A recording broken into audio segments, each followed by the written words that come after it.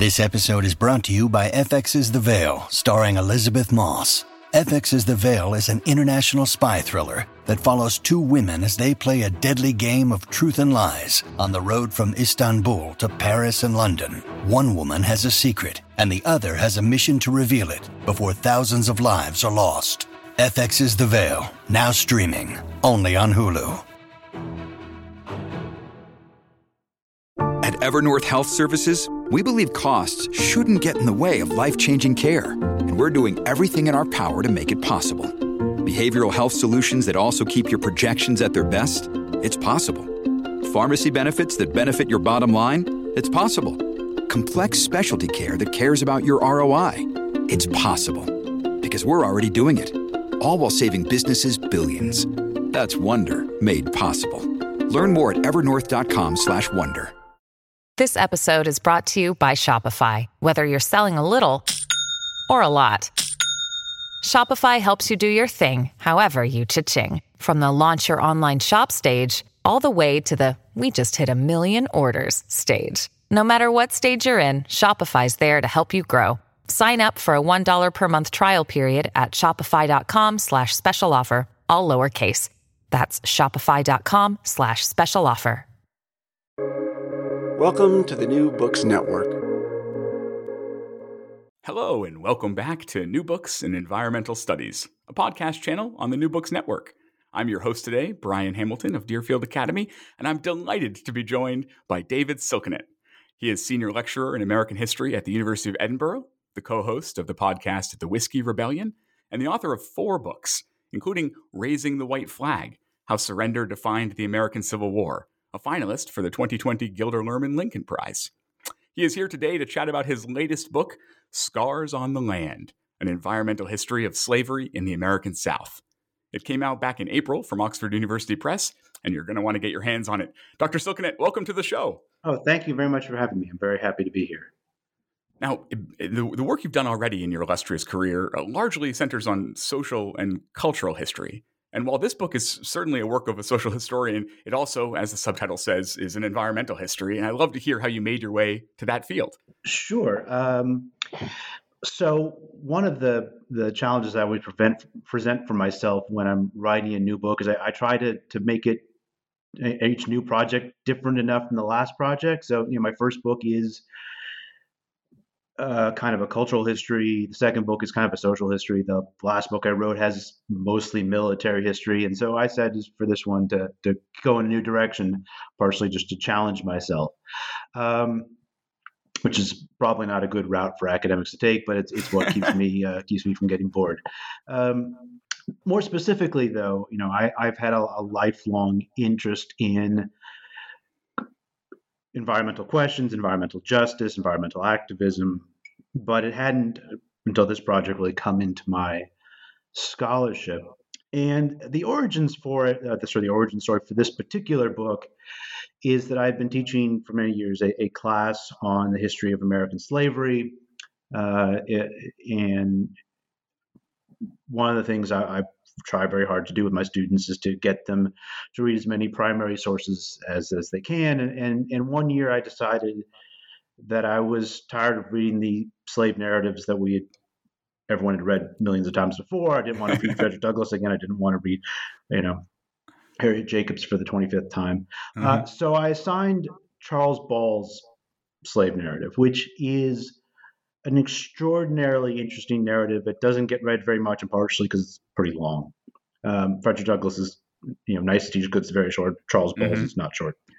But one of the things I found in reading it and reading it with my students was how astutely Charles Ball, and Charles Ball was enslaved in a variety of places. He's enslaved in the Chesapeake. He spent some time in South Carolina and Georgia and other places. So he sees a number of different landscapes. One of the things that struck me was how astutely he observed the environment and how he made connections between his own bondage, his own enslavement, the horrors of his life produced by slavery, and the landscapes he was in.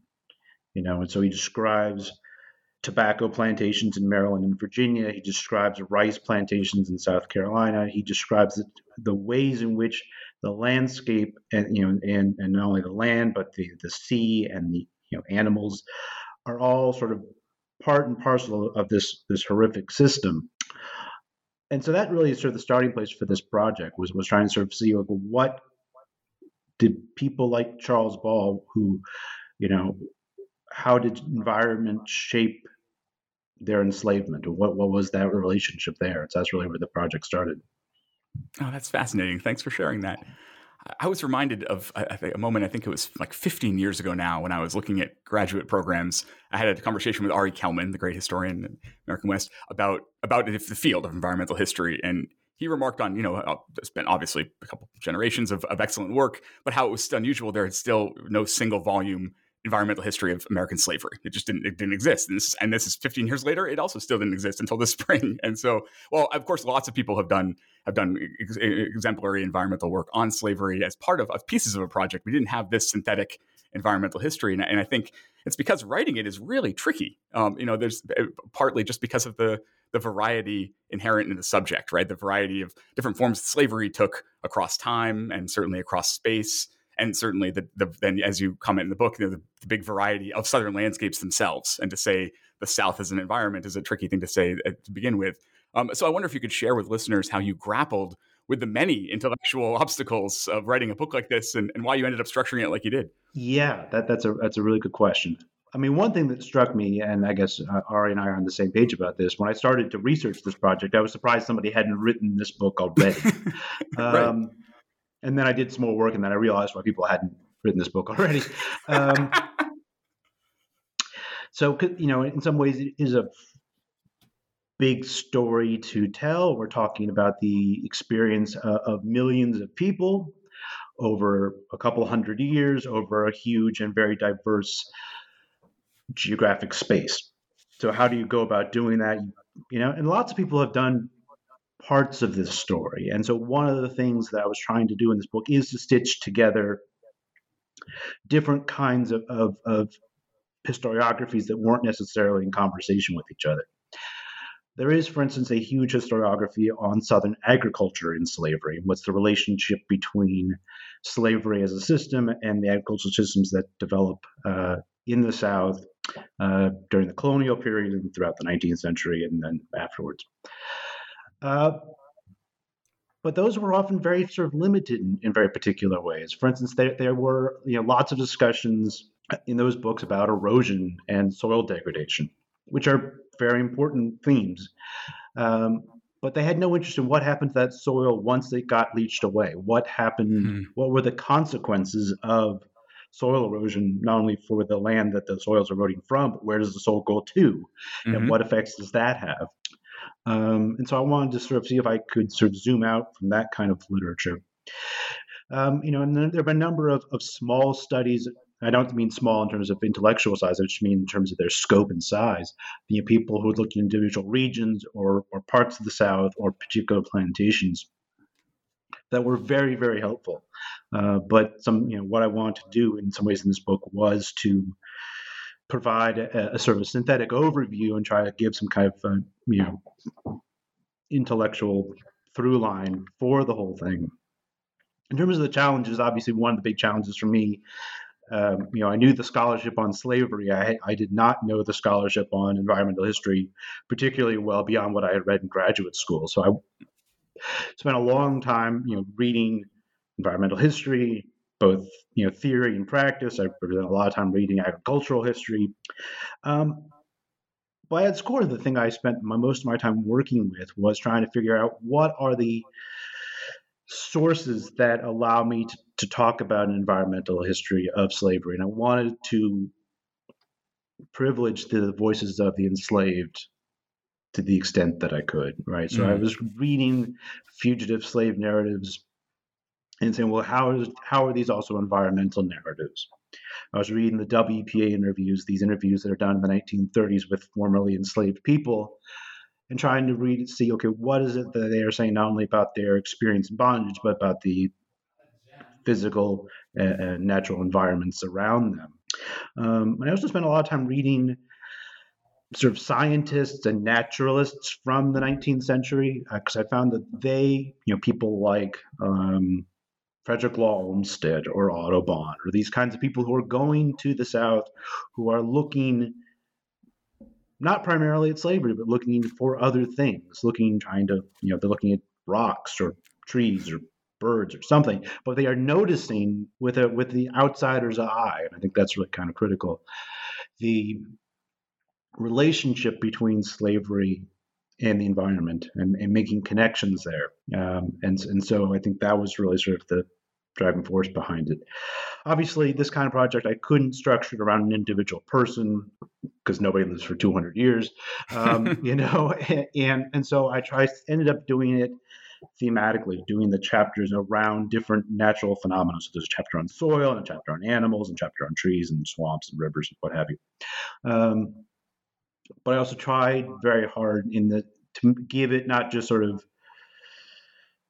make these chapters not only sort of focused on these themes, but make them connected to each other, and to show how the growth of slavery in the United States and its predecessors during the colonial period, how the growth of slavery as an institution transformed the environment. So there is a chronology to it, even though it's a very strange chronology to it, suggesting the ways in which slavery as an institution and as an economic system transformed the Southern environment over a period of centuries.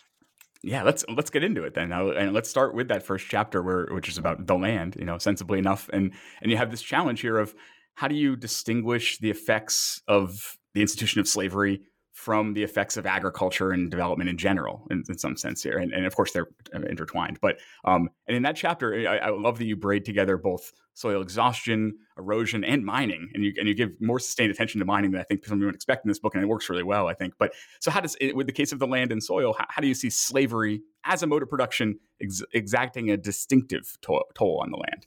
Well, so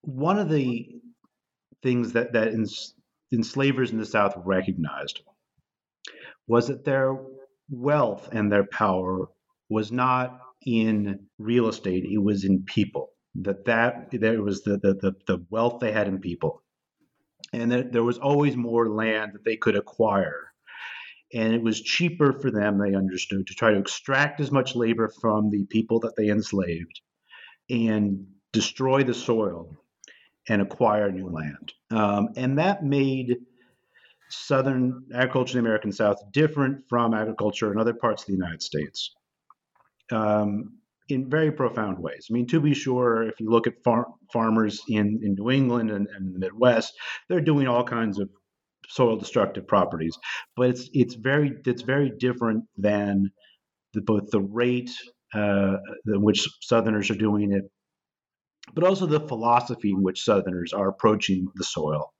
They see that, look, if there is a forest, we can.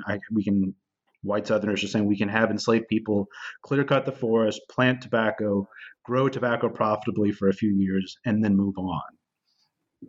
And so there's just this really insatiable hunger for land in the South. This also makes slavery in the American South different maybe than slavery in some other parts of the New World. So if you're thinking about slavery in the West Indies, where land is at a premium, and where sugar cultivation and coffee cultivation and other crops, there is a finite amount of land there, and so they're dealing with land in a very different way. But in Virginia and in the Chesapeake and throughout the American South, there are planters are looking at the math and saying, look, I could fertilize the soil, but that's expensive and time consuming, or I could just acquire new land in Alabama or Mississippi or Texas.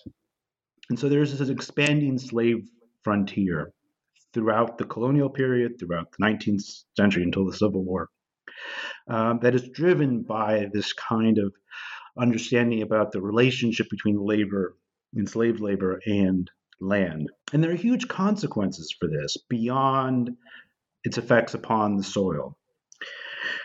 There are consequences for native peoples, right? If you're thinking about Indian removal, and if you're thinking about the Indian removal being sort of the the polite way of saying, but genocide is the more accurate way maybe of saying it, through not only the forced westward push of Native peoples, but also the extermination through warfare.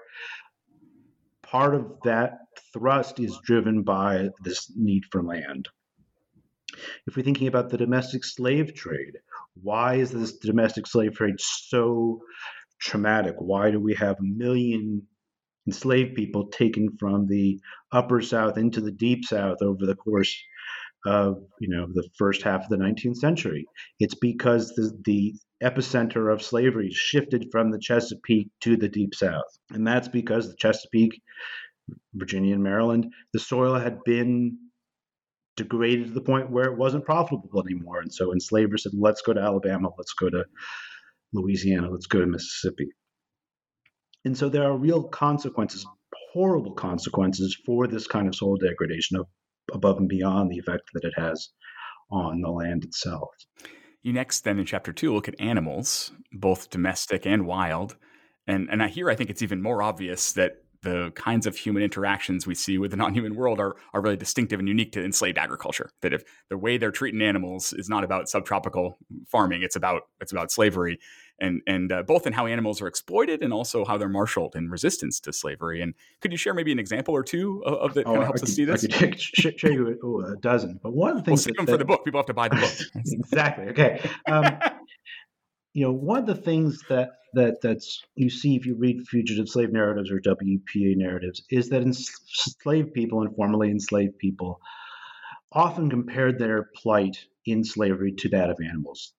One man described being enslaved as being an animal without hope. Right? That they describe being treated like mules, like cattle. That they are being bought and sold. They are being abused like animals. And so there's real identification with non-human animals by the enslaved. Lots of the work, obviously, that enslaved people are doing is with animals. And the animal that really gets identified most with enslaved labor is the mule, right? That enslavers embrace the mule as being the preferred animal for enslaved people to use, in part because they see, and enslavers claim, they say, look, slaves are cruel to animals. They will maim them, and so we need to give them animals that they can brutalize and will still work. And there's this very interesting relationship that develops between enslaved people and mules as a consequence. But it is a, animal that is bred, and there's huge mule breeding farms in Kentucky, among other places. And George Washington, right? George Washington starts it, right? He's one of the first people to invest in mules. He gets gifts of donkeys from Spain, and he starts breeding. Anyway, they're producing hundreds of thousands of mules for enslaved workers. And mules, of course, are sterile, so it is something we have to be constantly reproduced. But animals, have a profound impact on enslaved lives in other ways. Some enslaved people have dogs. Charles Ball, for instance, has a dog named Truman, who seems to be the closest friend he has throughout his time in bondage. He writes very lovingly about the time he spends with Truman, because Truman not only is a companion, he goes actually from plantation to plantation. When he gets sold, he gets to bring his dog with him. But he's also a very useful asset for Charles Ball when Charles Ball goes hunting, right? That if you have a dog, it allows you to engage in, and he's not hunting for recreation. He's hunting because that's one of the main sources of food for enslaved people is hunting and trapping. And having a dog makes that, a million times easier. But you also have enslaved people who have a very different relationship with dogs, that enslavers use dogs as animals of terror to terrorize enslaved people, to catch runaway slaves. We have many accounts of specially bred bloodhounds or other kinds of tracking dogs that are there to catch enslaved people. And sometimes not only to find them, but to attack them. Once we have a dog accounts of people being basically eaten alive by slave catching dogs. There's other animals like horses that have a really profound kind of role in terms of their a man on horseback is able to observe an overseer on horseback is able to observe a huge number of enslaved people. It's one of the instruments of violence on the plantation. That an overseer with a whip on a horseback can run down a slave who's trying to escape. He can oversee, a cotton field. So it's a vehicle of in multiple senses of observation and brutality. Yeah, and then in chapter 3, you examine forests and chiefly deforestation across the region. And here you argue that for enslavers, there was sort of a positive feedback cycle. And you showed this actually again in your chapter on swamps, this cycle where felling trees both advance their economic aims and also increase their power over enslaved peoples. So how did that work? Well, so prior to the development of plantation agriculture in the American South, there was a lot more forest land than there is now, or was then. And enslavers saw cutting down forests as a barrier to the expansion of the slave frontier. So there was a real desire and drive to basically deforest large parts of the South to replace them with cotton plantations, sugar plantations, tobacco plantations, what have you. And that served multiple economic interests, right? They could use that. Not only do they cut down the forest, but then they use that to build the plantation, to build the slave cabins, to build the fences, to build the plantation house. They use that to power steamships. The steamships going up and down the Mississippi, which are primarily fueled by wood, and are using an enormous amount of wood. There are different kinds of steam engines in the use in the 19th century, but they try the ones that are preferred along the Mississippi are the ones that are the most hungry in terms of wood consumption. So they are stopping every few miles to pick up an enormous amount of wood to burn. And steamships are very important. I think our image of steamships along the Mississippi can be kind of romanticized. We have this image from Mark Twain and other things about what steamships were, but they were, among other things, vessels for shipping cotton down the Mississippi, then to New Orleans and to the rest of the world. But they're also vehicles for moving enslaved people then up the Mississippi. And thinking about the relationship there, but how wood that is cut down by enslaved people is used to fuel the ship that is then instrumental to the whole development of slavery as a system. There are huge iron production facilities in the South that are using charcoal, that is using wood that is cut down. There's many more examples we can give. One of the consequences, though, of all of this deforestation is the removal of spaces that enslaved people could go to. That enslaved people, when enslaved people ran away for a number of reasons, a number of ways. But one of the ways in which enslaved peoples used the environment was they said, look, we can run to the forest, we can run to the swamps. These are places where we can use the environment to our advantage. These are places we can hide and live and maybe escape to freedom in. The experience of cutting down those forests, though, removes that natural haven that enslaved people had. And people who are helping enslaved people run away from slavery noticed this. They said, look, 40, 50 years ago, there was forests here. It was a lot easier to smuggle enslaved people out of bondage than it is today, when it is now open land and much harder for people to cross through unnoticed. So there are real advantages for enslavers to remove forest land and for getting rid of swamps. Swamps were the great haven for maroon communities in the American South. One of the things historians are recognizing more and more is how there's good scholarship on maroon communities in the Caribbean, where there's been, over the past decade or so, a lot more work done on maroon communities in the American South, especially in the Great Dismal Swamp, which is this enormous swamp that borders between Virginia and North Carolina. That was the home to hundreds of Maroons, starting the colonial period, going through the Civil War. And enslavers hate it because they see the presence of a Maroon community is detrimental to slavery as an institution. And they want to drain the swamp, and they build canals through it. They try to use enslaved labor to go and try to remake that landscape to make it more profitable for them and to make it more hostile for Maroons. And among the people who are involved in trying to drain that swamp was George Washington. So I guess drain the swamp in Washington has a different meaning in the 18th century. But there's efforts in other parts of the South to take swampland that have been claimed by Maroon communities in South Carolina and Louisiana and other parts, and remaking that space by draining the swamp, by clearing the trees, by removing that kind of refuge that the environment created for enslaved people. Yeah, and then in the next chapter, you examine waterways, which is just a mammoth topic to try to take on in a chapter, and you pair it with a mammoth claim. You say that you conclude that the Mississippi River and its tributaries made slavery in the American South possible. So would you sketch out that claim for us in a couple minutes?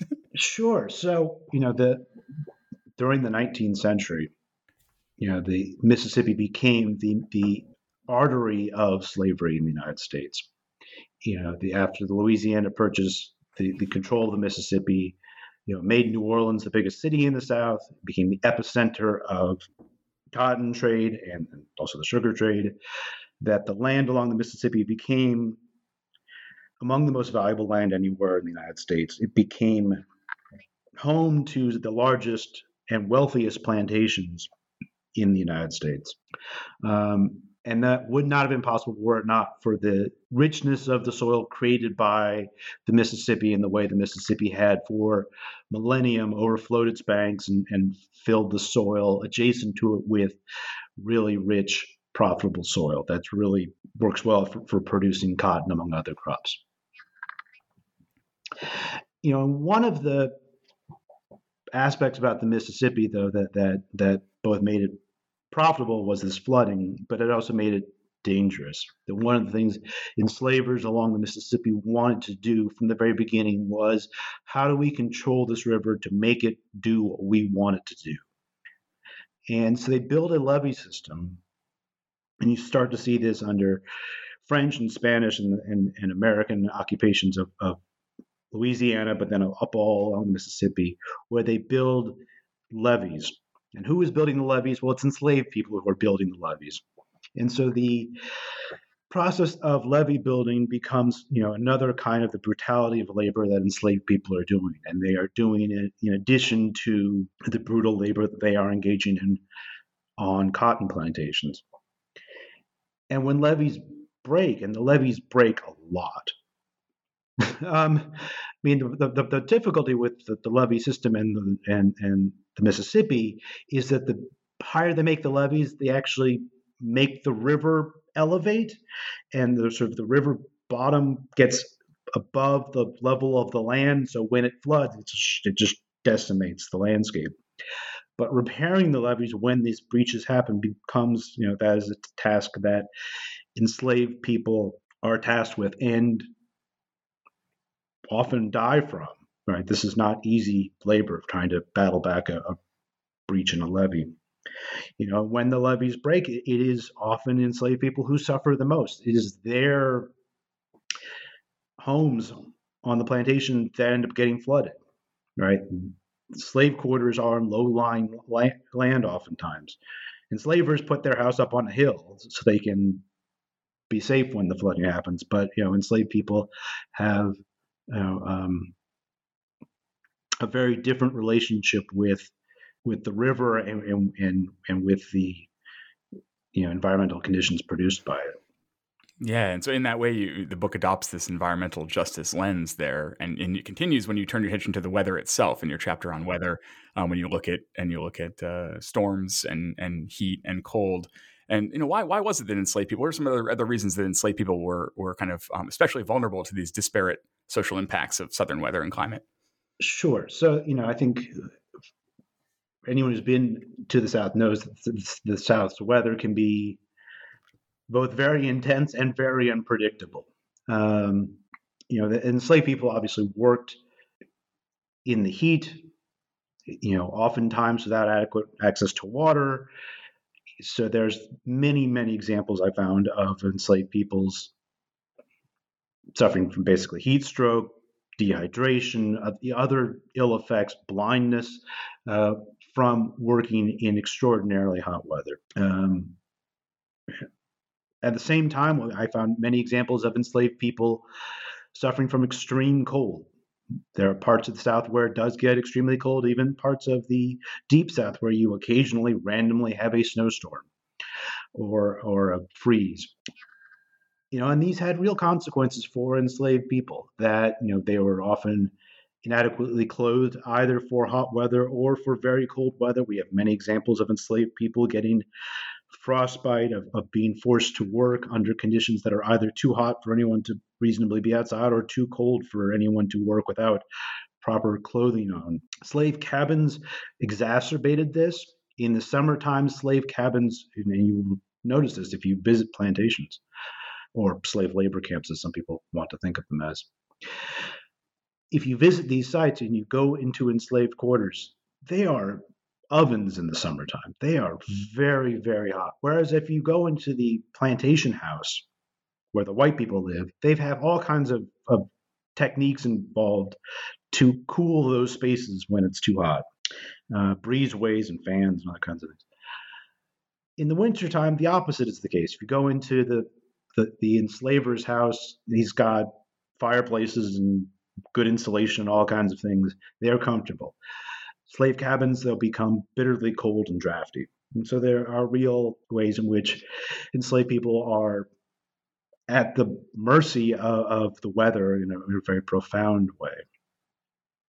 And they are also at the mercy of storms. And they don't have, obviously, any kind of forecasting or anything we'd recognize as forecasting in the 18th and 19th century. And even today, the weather in the South can be very mercurial. Maybe that's a bad pun. So you could have a sunny day one day and a torrential downpour 5 minutes later, and these had real consequences for enslaved people. That hurricanes, when they hit, they have a very disproportionate effect on the enslaved population. If you look at where the largest density of enslaved communities were, in places like South Carolina, in the Gulf Coast, they are often in sites that are vulnerable to damage by hurricanes. So when you think about the Sea Islands in Georgia and South Carolina, they're basically just like little, very low-lying plots of sand on the water. And when those get hit by a hurricane, these slave cabins often wash away. The enslaved people often disappear. And so we have many accounts of destruction of enslaved property, of enslaved lives as consequences of hurricanes that hit the Gulf Coast and the Atlantic coast throughout the colonial period and the 19th century. There's a particularly devastating hurricane that hits what is called Last Island, that was sort of a resort island off the Gulf Coast.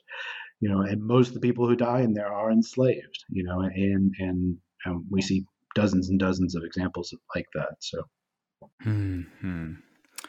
Though the book it moves, as we've been saying, it moves thematically from landscape feature to landscape feature. When we get to the closing chapter on the Civil War, it all comes together. You really explicitly pull all the threads together, and we start to see that we've been kind of getting the grammar we need to understand the war and what happened with enslaved people during the war. And so, can you tell us a little bit about how a fuller understanding of slavery's environmental history helps us appreciate the course that emancipation took in the United States? Sure. So, if we look at the scholarship on emancipation, there's been a real change in the way that historians have talked about emancipation over the past 30 years. We used to talk about emancipation as being an event, and it was Lincoln and the Emancipation Proclamation and the 13th Amendment. We've got these discrete things. The shift over the past 30 years has been to talk more about emancipation as first being a ground up process, that enslaved people are emancipating themselves, that in the process of running away from slavery, enslaved people are really and formerly enslaved people are really pushing emancipation for themselves. And we need to understand that process, and to think about emancipation really as a process more than an event. So it's something that doesn't happen at a particular moment in time. It happens in a variety of different ways in different places. And it's shaped by things like federal policy, like what Lincoln and Congress are doing. It's shaped by things the military is doing. And so our understanding of emancipation is a lot more complicated and nuanced than it was a generation ago. And what I wanted to do in this chapter was say, okay, what then do we get if we add the environment into that equation? And one of the things I recognized was that first, enslaved people were able to use their knowledge of the environment to do this kind of self-emancipation. They understood how to navigate through swamps and through forests, to get to Union lines, to claim freedom for themselves and for their families. I also recognized that enslaved people then became great assets for the Union Army as spies, as scouts, as guides, and as soldiers to help navigate through a landscape that they knew intimately well. They understood how the landscape worked and could use that knowledge and share that knowledge with other people in the Union effort to destroy slavery. And so if we're trying to understand the ways in which slavery ended, bringing that environmental knowledge that enslaved people and formerly enslaved people had into the story really gives a certain kind of coloration to our story of emancipation. You conclude the book with a fascinating and overlooked speech by Frederick Douglass, and he gave 8 years after the war, in which he claimed that, quote, emancipation has liberated the land as well as the people. And of course, reading that today, we could wish either of those things had been true. And we know that exploitation of land and people continues in the region, in the country, and around. And in your acknowledgments, you share a reflection that, as you worked on the book, your mind was much on the climate crisis and on BLM and the latest phase of the Black freedom struggle. And when you close your book, you urge us to think about both how the history of slavery, we should think about the history of slavery when we think about climate change, and that we should remember the environmental destruction in the South when we think about the legacies of slavery.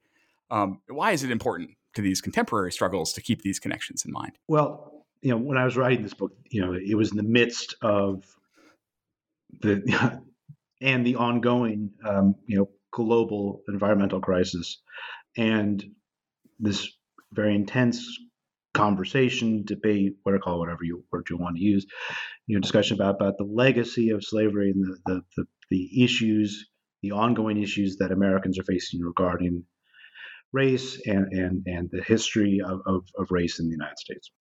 So it was impossible to escape this book, even when I was not officially researching it. One of the things that I recognized is that the story that I'm telling is very much the story of slavery in the environment, but that the scars on the land, to use the title of the book, is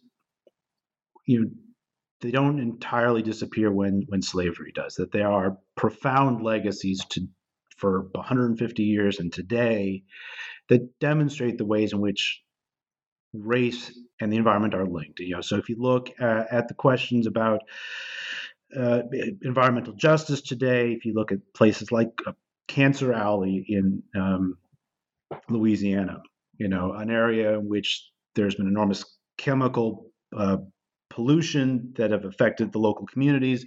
Who are the local communities? They are the descendants of enslaved people. Is that an accident? I don't think it is. And I think that the ways in which the land in the South has been brutalized in slavery has recognizable features today.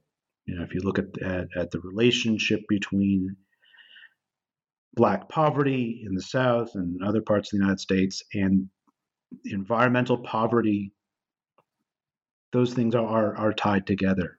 And what I wanted to sort of hint at in those books is that these struggles that we are facing today, over racial justice, and the struggles we are fighting today over trying to save our planet, those are not disconnected struggles, and that we need to, and to the extent that the history of this is helpful, recognize that we need to deal with those simultaneously. And I'm hoping this book will provide, something of at least a backdrop to help people understand that relationship. Yeah, I really think it will. And I hope you're kept very busy sharing this book with audiences in the months to come. But I can't help but wonder what might be happening for you after that calms down a bit. And so I wonder, do you foresee doing future work in environmental history, or as you say, are you on to the next field to conquer? I undoubtedly will be doing some more environmental history in the future. I think it's increasingly impossible to write about history without talking about the environment, at least on some level, even if it's not quote unquote environmental history. I think environmental history as a discipline has had, is being incorporated more into mainstream narratives than it once was, right? There was a period of time in which environmental history was sort of its own separate corner, and people would sort of smile and nod and say, look, environmental historians are doing good stuff about national parks, and aren't they nice?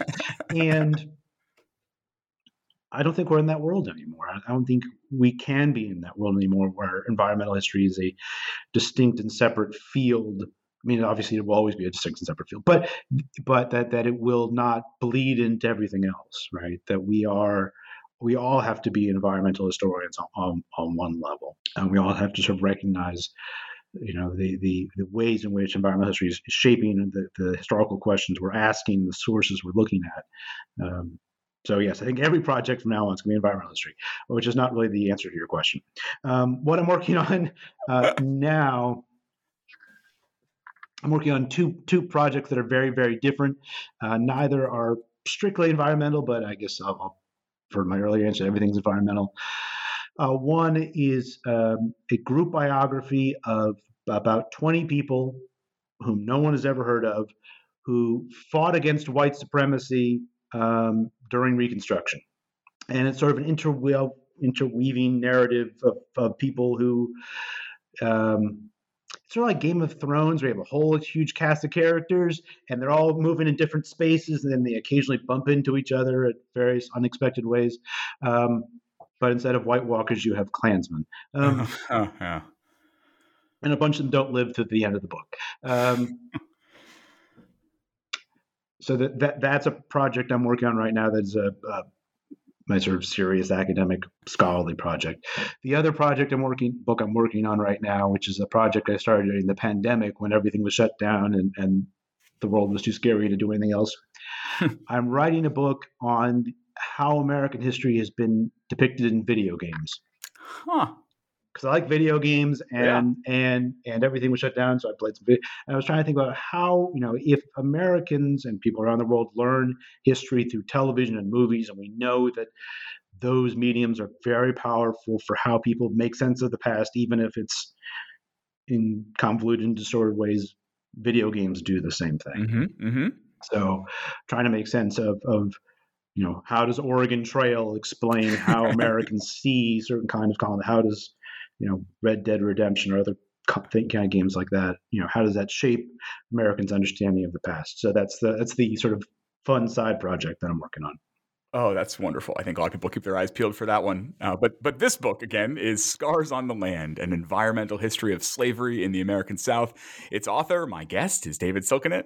It's available now from Oxford, so go snag one right away and check out The Whiskey Rebellion wherever you listen to your podcasts. David, thank you so much for your time today and for this book. Oh, thank you very much for having me. I really enjoyed this.